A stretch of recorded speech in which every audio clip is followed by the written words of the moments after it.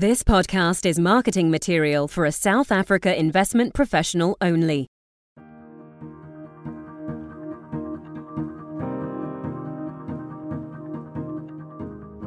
Well, hello, everyone, and welcome to our monthly Global Markets Perspective podcast for South African investors. Today, I'm pleased to be joined by our Head of Multi-Asset Growth and Income, Remi Olu-Pitan, and we'll be discussing a number of issues regarding where we are in respect to the economy and investment markets. Hello, Remi. Hello, Kondi. Great. Remi, perhaps before we get into the economy and markets, an obvious place to start is this Omicron variant of the COVID-19 virus that has hit the world.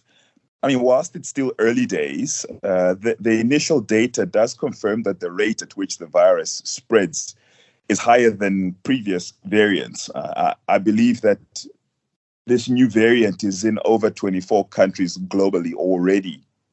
Now, we've already seen a number of countries globally issue travel bans on a number of African countries specifically. What are you seeing as the likely impact of all of this on economies and markets? And if at all, has it changed our outlook on growth? Hi, Kondi. It's not very encouraging for our outlook for growth. I mean, just to start with, it is really an unfortunate situation to have yet another variant. It's something that was expected, but the timing isn't particularly helpful. So the approach has been to shoot first and ask questions later in terms of the reaction of most policymakers.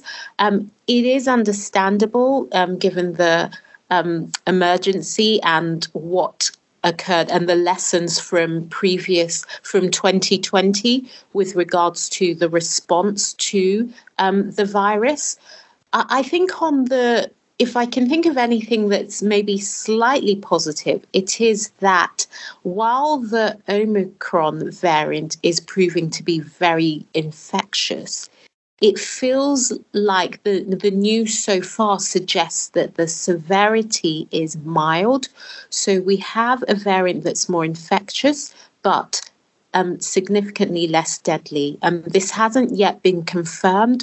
We need a lot more information, but the news that we have received so far suggests something in that order. And so what this means is that if I can address what is positive before dealing with the reality that we're likely to face in the immediate term, but if there is anything positive about it, it suggests that we are likely to see more variants come through, but based on the path of most pathogens, it suggests that these variants will be less lethal. If they're more infectious, it means more people get infected, which means that the immunity levels amongst the population age increases. So longer term, it could be a positive in terms of the path out of this crisis driven by the pandemic. But in terms of the immediate issue, given the amount of restrictions that we are seeing, it is a headwind in terms of growth.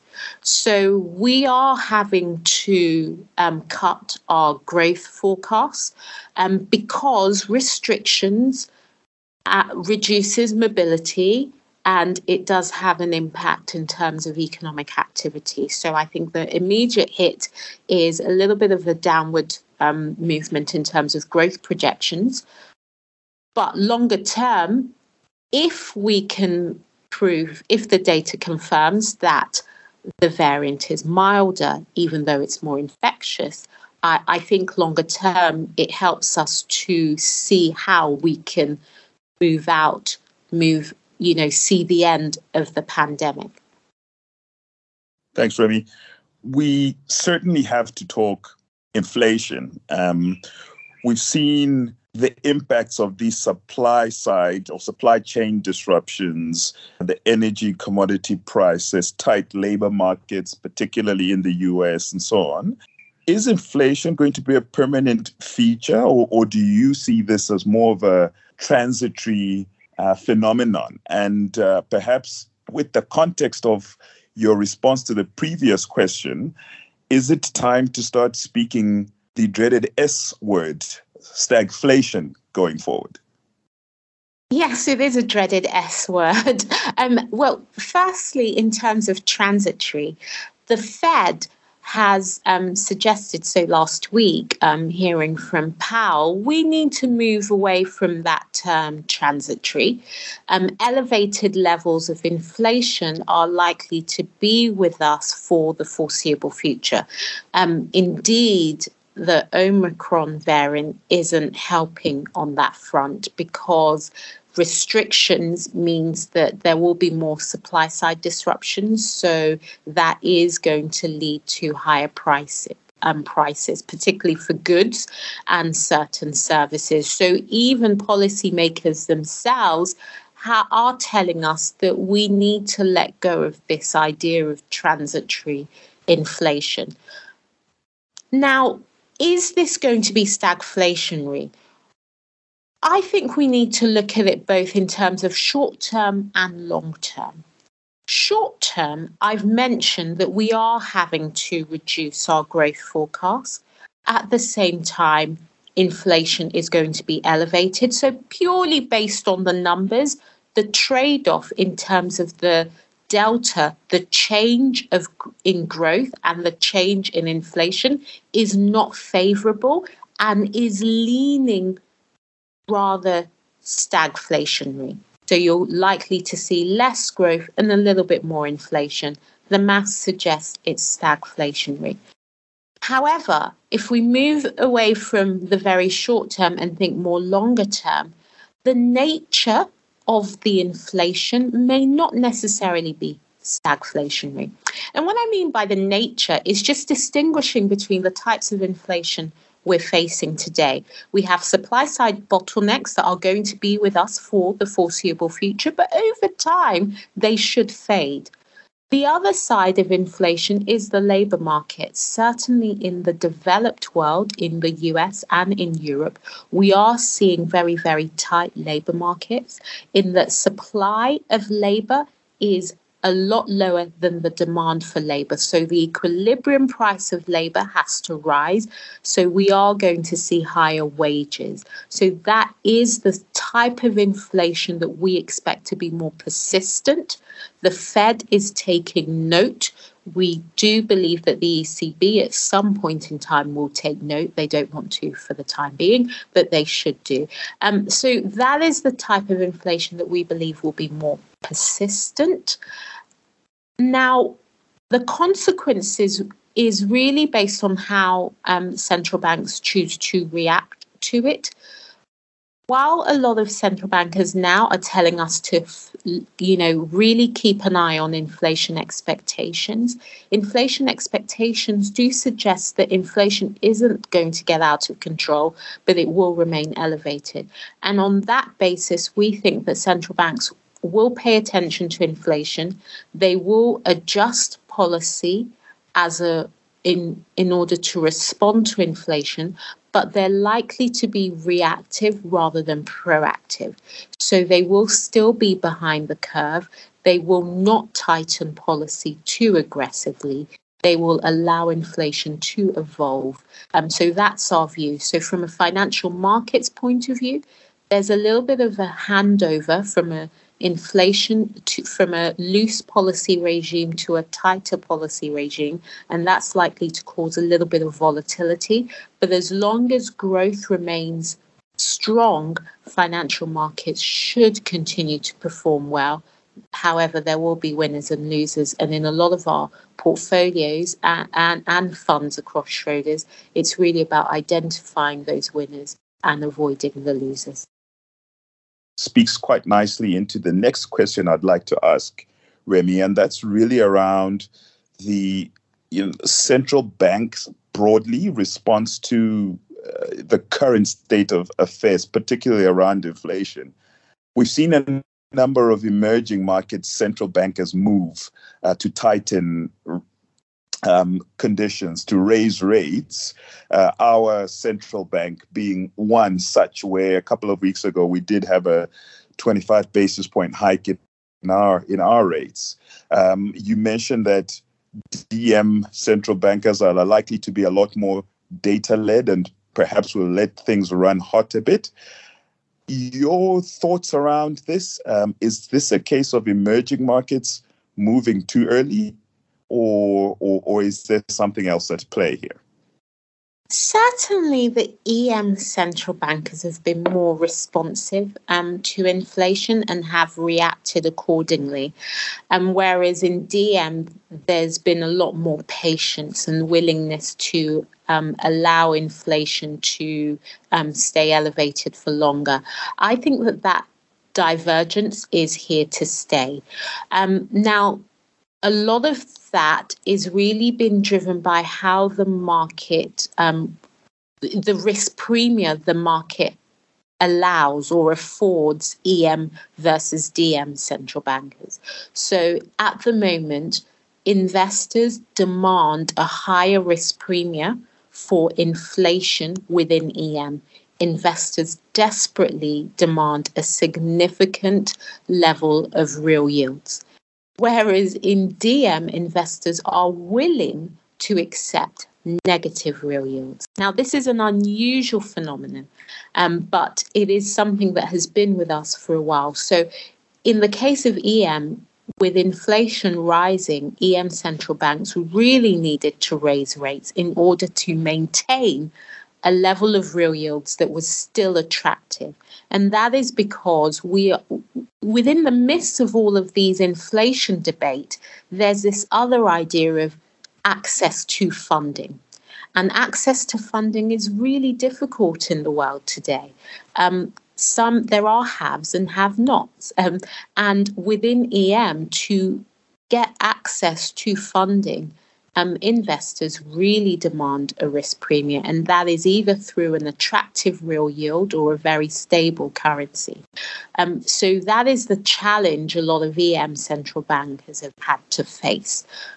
Within DM, we think that real yields are very negative. We should see some pressure there over the coming months. We believe that there will be upside pressure for real yields because because a lot of central banks have now confirmed that they are paying a close eye on inflation. And so I think that investors will start to price a higher level of real yields. Nevertheless, it's likely to remain negative. We do not expect real yields in the US to move into positive territory, but they shouldn't be as negative as they are today. We think that valuations, particularly from a real yield perspective, is now attractive within EM. Although sentiment hasn't turned, we need a catalyst through upside surprises in terms of growth. That's unlikely to come till early next year. And just some more transparency with regards to the outlook for growth in China would be helpful too. But certainly, I think the way EM central banks have reacted is what the textbook says they should do. It's DM central banks that haven't followed the textbook, but EM central bankers have reacted as the textbook suggests. And we just need some more time for investors to build confidence before re-engaging with EM fixed income assets. Perfect. Thanks, Remi. I'd like to pivot now to this long-term structural shift that we're seeing, particularly around sustainability. Coming out of COP26, we've seen many commitments being made towards this transition to a net zero world. But I think it's fairly obvious that this challenge remains a daunting one. What is the impact of this structural shift likely to be in the investment world, and how must investors look at this? It's going to have a meaningful impact in terms of how we look at the world today. I mean, particularly when it comes to inflation as well, there is a cost associated with decarbonisation. The private sector is likely to bear the brunt of that cost, as well as consumers. So that cost will be through higher prices. So that in itself is going to keep inflation elevated. From an investment point of view, it is really about understanding what the standards are for companies. And we need more information with regards to what the goals of a lot of companies are and how they are aligned to climate change and net zero targets. So a lot of information will be coming out over the next couple of months to years that will help investors get a very good sense of whether these companies are on the right side of the trend or whether they're behind the movement. If they're behind the movement, we do think that it will have a meaningful impact on their price multiples. Finally, what is the impact on global growth?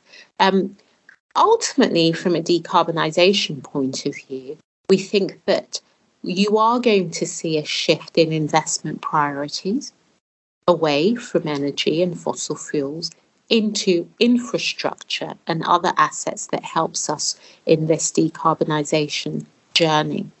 At the moment, a lot of that investment is really prioritising infrastructure projects in DM. But actually, we think that a lot of investors are really looking at what that journey means for the emerging market world. Because we are a globe, this matters for the entire world.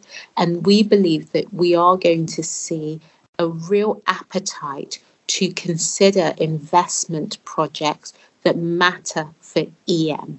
Both really with, we think that a lot of those investments will really focus on climate change, but over time we will see more projects that are really designed to address the S side of ESG, the social factors.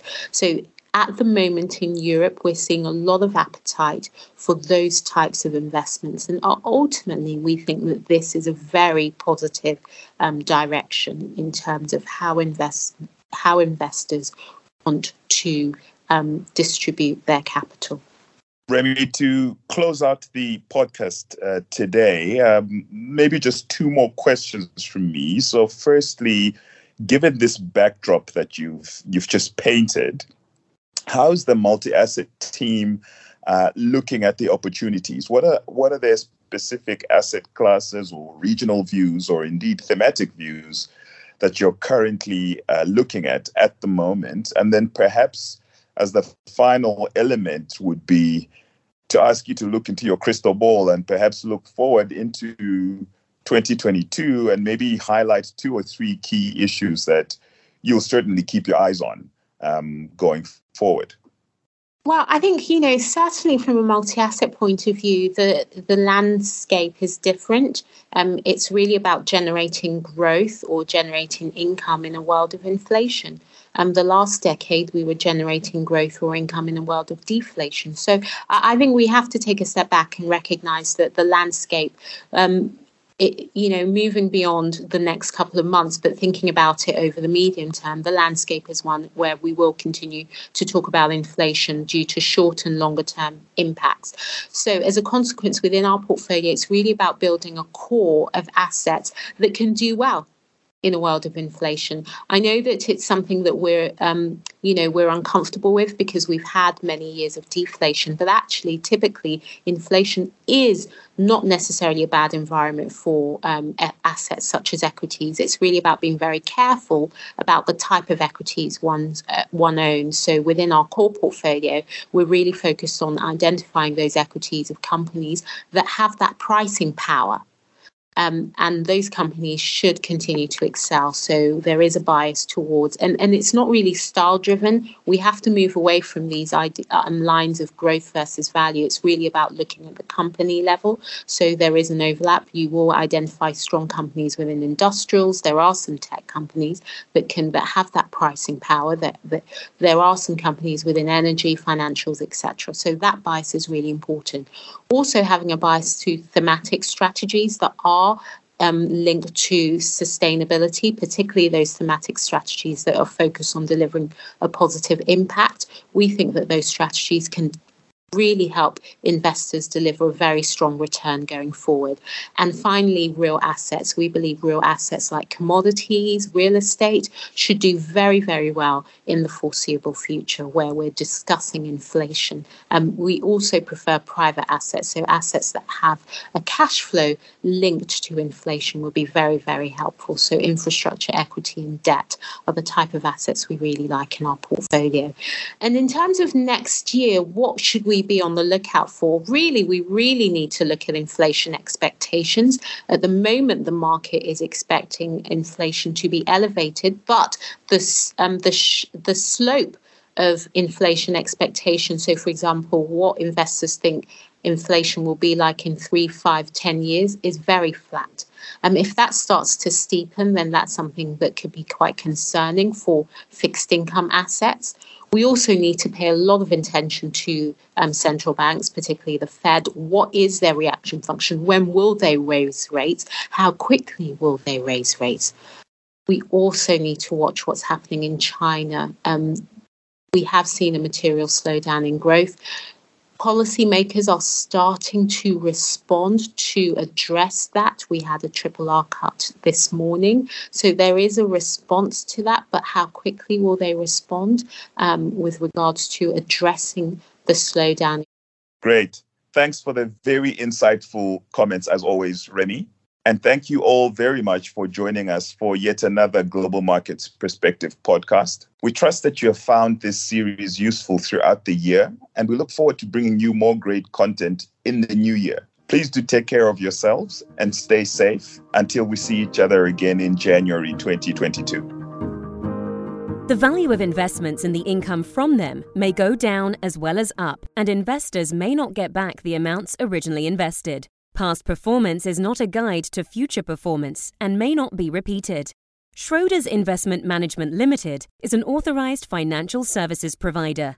FSP number 48998, registration number 01893220, incorporated in England and Wales. The information is not an offer, solicitation or recommendation. Any funds, services or products mentioned might not be appropriate for all listeners. Please speak to a financial advisor if you are unsure as to the suitability of any investment. This podcast does not constitute an offer to anyone or a solicitation by anyone to subscribe for shares of Schroder International Selection Fund. Nothing in this podcast should be construed as advice and is therefore not a recommendation to buy or sell shares. An investment in the company entails risks, which are fully described in the prospectus. Subscriptions for shares of the company can only be made on the basis of its latest key investor information document and prospectus, together with the latest audited annual report, copies of which can be obtained free of charge from Schroders Investment Management, South Africa.